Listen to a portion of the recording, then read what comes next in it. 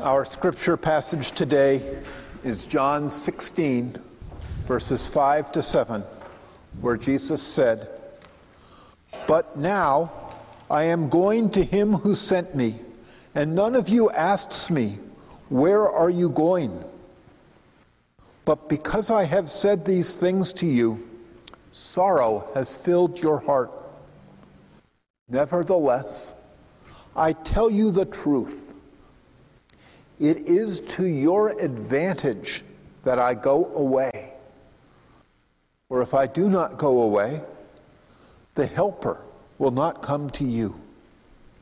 But if I go, I will send him to you." Lord.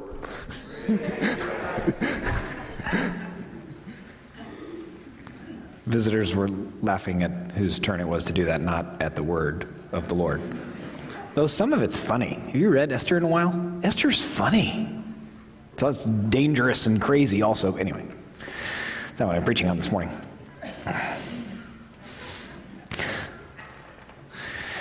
Jesus sent the Spirit.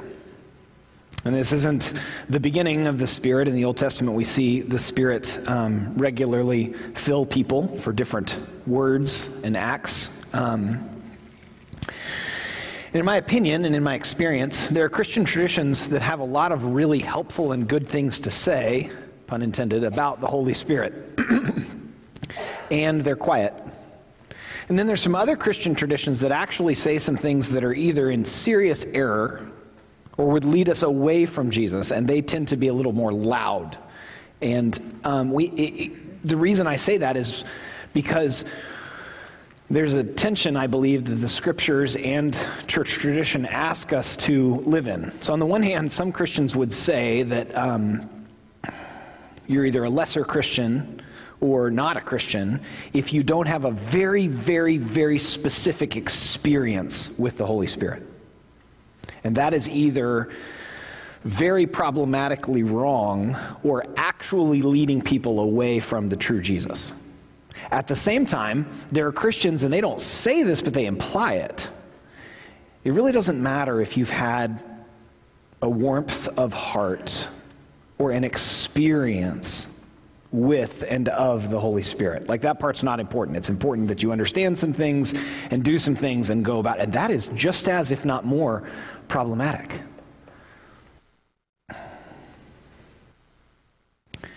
Jesus sent the Spirit because it is better than having him in his incarnated self. He says that to the disciples in chapter 16, verse 29, which is the moment where I realize I do not have a Bible. Would someone near the back grab me a Bible or hand me a Bible? Thank you, Michael. We got it, Corey. How in the world do I not have a Bible? I actually know how, and it's a terrible story that has nothing to do with the point. But in chapter 16, the disciples begin to understand, and I love this because chapters 14, 15, and 16 of John, we learn some of the most important things about Jesus. We get so much clarity about who he is and the mission that he's giving to the disciples, wherein they become apostles. And towards the end of chapter 16, the disciples say, now you're speaking plainly and not using figurative speech.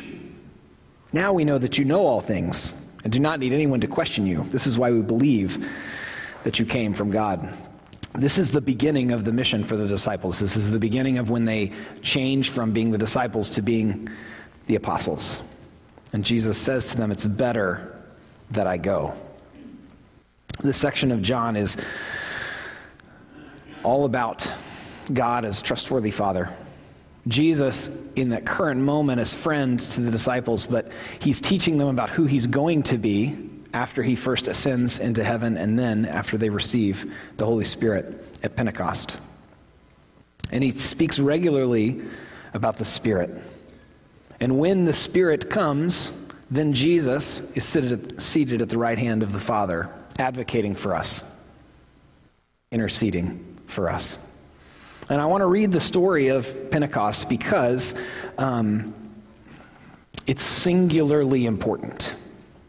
Herman Bavinck likens the moment of Pentecost in importance to the creation of the world and to the incarnation of Jesus. This is not a mediumly or insignificant story in the Scriptures. I'm reading from Sally Lloyd-Jones, and part of the reason I like this is because she's an incredibly clear writer, and the other reason is in her recollection of Acts and the story of Pentecost, she jumps back into John 15 to inform us about what happened at Pentecost. Jesus' friends and helpers huddled together in a stuffy upstairs room. Even though it was sunny outside, the shutters were closed. The door was locked. "Wait in Jerusalem," Jesus had told them. "I'm going to send you a special present. God's power is going to come into you. God's Holy Spirit is coming." So here they were waiting. Actually, mostly what they were doing was just being scared and hiding. You can't blame them. Their best friend had left. The important people and leaders were after them. And Jesus had given them a job they didn't know how to do. As they waited, they were praying and remembering how from the beginning God had been working out his secret rescue plan. Suddenly a strong wind filled the room, whistling through the walls, rustling the straw on the floor, and there, on everyone's heads, shining in the gloom, were flickering flames, fire that didn't hurt or burn, and something more.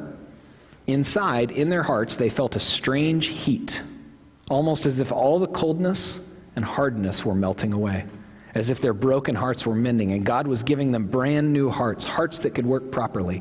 How it happened, they didn't know. But they knew God's power had struck their hearts ablaze, and Jesus himself was coming to live inside them. They had seen Jesus go away, but now he was closer than he had ever been inside their hearts. And this time, nothing could ever separate them. Jesus would always be there with them, loving them, whispering the promise that would get rid of the poison and the terrible lie and the sickness in their hearts. God's wonderful promise to them: "You are my child, and I love you.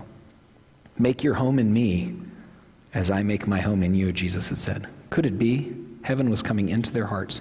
They threw open the shutters. Sunlight flooded the room as love had flooded their hearts, and the little room was filled with happy noises, dancing feet, singing, laughing. They unlocked the door and surged out into the streets as if they had never been afraid.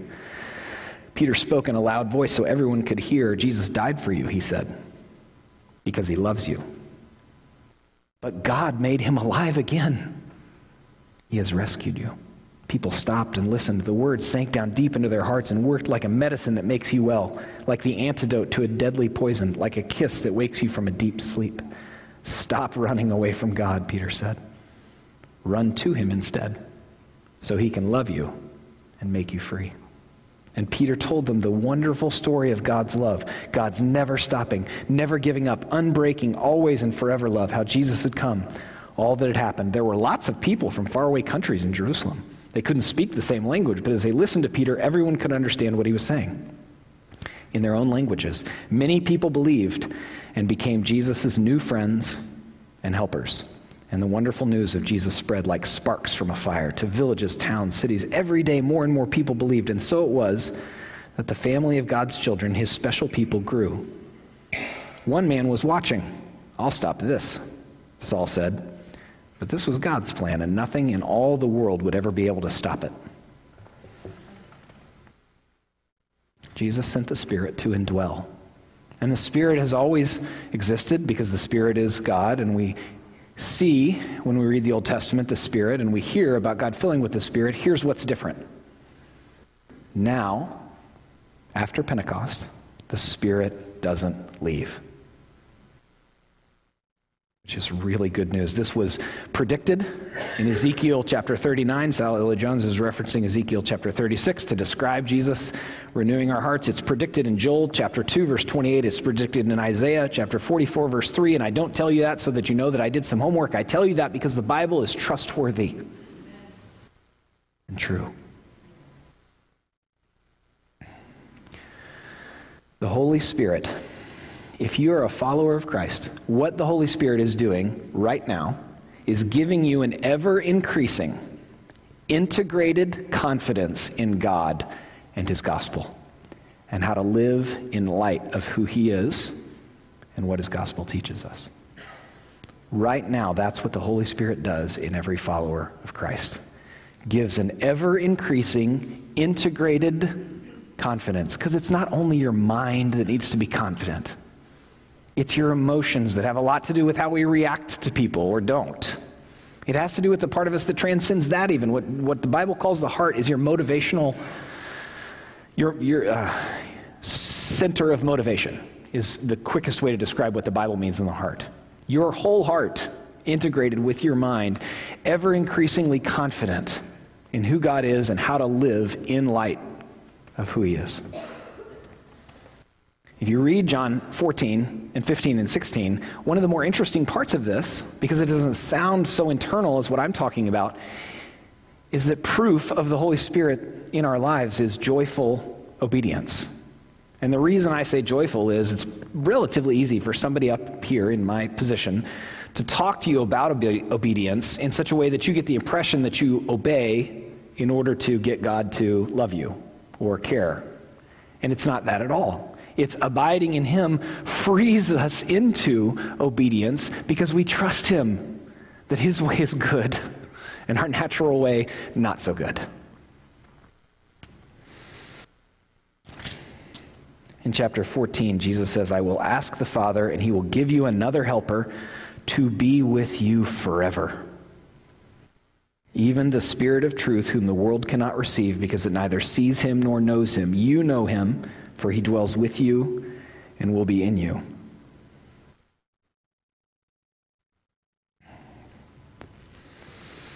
Pentecost was a new and unique and predicted event that happened and changed the world forever. And for you and me, taking Jesus' teaching about himself, the Father, and our response to that in John 14 through 16, 17 also, but that's the high priestly prayer, means that we have the Spirit and the Spirit indwells us, which I've already defined twice. And what that looks like from the one who is trying to, at the time, defeat the disciples is this. When the fullness of time had come, God sent forth his Son, born of woman, born under the law, to redeem those who were under the law so that we might receive adoption as sons. And because you are sons and daughters, God has sent the Spirit of his Son into our hearts, crying, Abba, Father. So you are no longer a slave, but a son. And if a son, then an heir through God. That is what the indwelling Spirit speaks to our new hearts.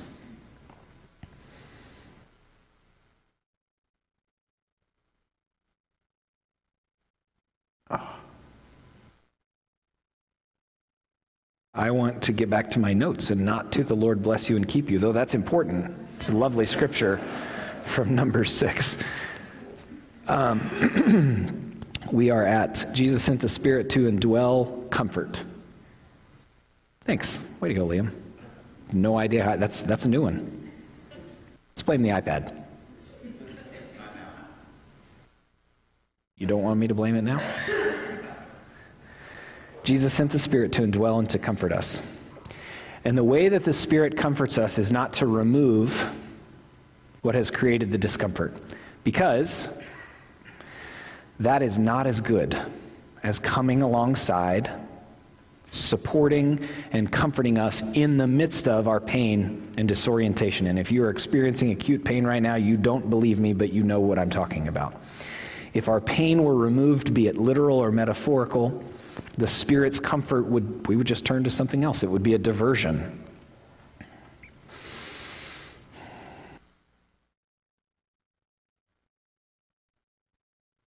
One of the interesting proofs of all of this, and especially the comfort that the Holy Spirit gives, the disciples are so heartbroken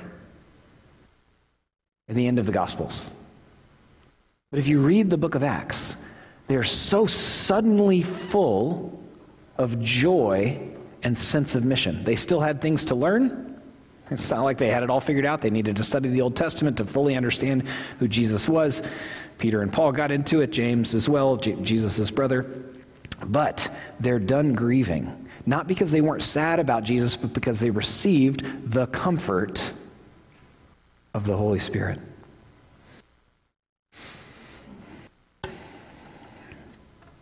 I was talking years ago with a friend, And we were talking about relationships, and we were talking about anxiety, and we were talking about family. And this person knows that I'm a Christian, and at times identified as, at that time, I think identified as a Christian. I actually don't remember. And as we were talking about anxiety, I said, have you ever asked the Holy Spirit to comfort you in that? It's not a magic pill. It's not, but what have you prayed about that? My friend said no. So I changed the subject because it made me so sad. And I know some of you do not need the comfort of the Holy Spirit. You have always known the future and you've always been right. But some of us desperately need the comfort of the Holy Spirit. I know some of you have a job that you love and it takes nothing from your brain and you never conflict with your coworkers. But others of us need the comfort of the Holy Spirit. I know you don't have any difficult people in your life. That's the funniest of the three. You guys just given up. Okay, it's fine. But the rest of us desperately need the comfort of the Holy Spirit. Have you asked? You cast your anxieties on him because he cares for you? Again and again and again and again? I hope that you do. And it is not a magic pill. And it's not quick most of the time. But it is a promise that we receive the Holy Spirit, and the Holy Spirit continues to heal and support and comfort us and guide us. Jesus sent the Spirit to indwell and to comfort and to guide into what? Righteousness. Which, when I say righteousness, I wonder if anyone even uses the word anymore. It feels like a word that we never hear anymore. Perhaps because our culture is so far gone from it, though there is a lot that is beautiful and noble and good about every culture. It just sounds like an odd word, but what is righteousness? Life. Chapter 14, verse 19. Because I live, you also will live. That's the promise. And this is not bios. We talk about this a lot because it's in the scriptures a lot, like biology, right? Study of living things. This is Zoe. This is the flourishing life that's available through trusting Jesus. And he's talking about decisions. Fleeing from unrighteousness, which is death. Chapter 16 of John, verses 8 through 10.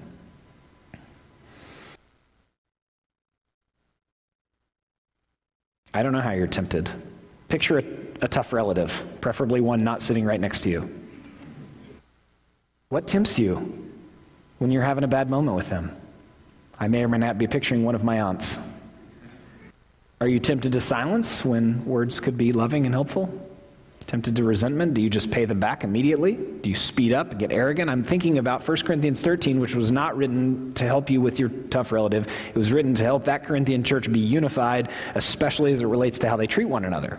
But you remember it, right? It gives the positive and the negative aspects of love, a definition by description. Love is patient and kind.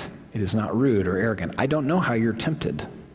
The Holy Spirit is indwelling us and comforting us because that's who the Holy Spirit is and what the Holy Spirit does, and to guide us away from sin.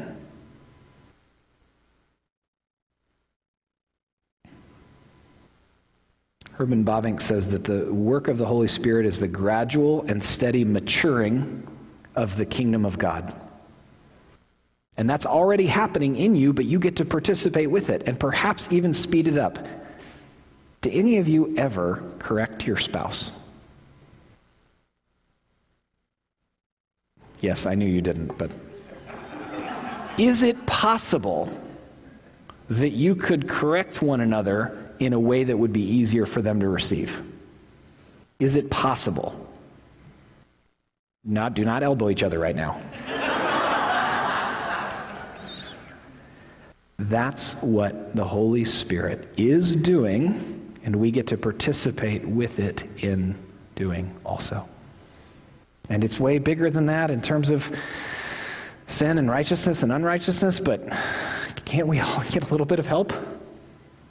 Those of you that are single, this works just as importantly with your parents, siblings, friends, children, coworkers. There are people in our life that God has called us to love, and we desperately need the Holy Spirit, which is great because we have it. And the Holy Spirit is guiding us away from unrighteousness, which are choices of death, towards righteousness, which are choices of life, and look like love, growing in patience and kindness, away from rudeness, arrogance. Jesus sent the Spirit to indwell, comfort, and guide because that's who he is and who the Spirit is.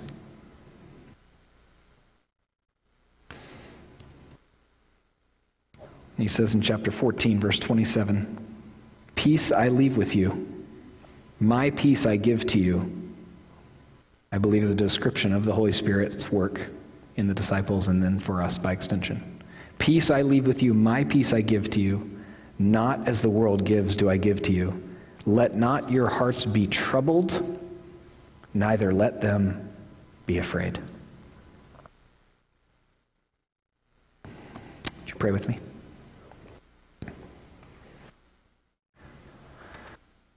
Father, we trust you. As our Father, would you help us to trust you? Jesus, we are so thankful for you teaching us about yourself and your work and how it is the only thing that will cleanse our hearts. For the one who is considering your gospel, Jesus, would you give them clarity, conversation, and prayer about that decision? Holy Spirit, we are so thankful that we have you and that you will never leave. Much, much causes us anxiety, Holy Spirit, and we ask that we would cast it on you again and again and again and receive the comfort and guidance of your Holy Spirit. Amen.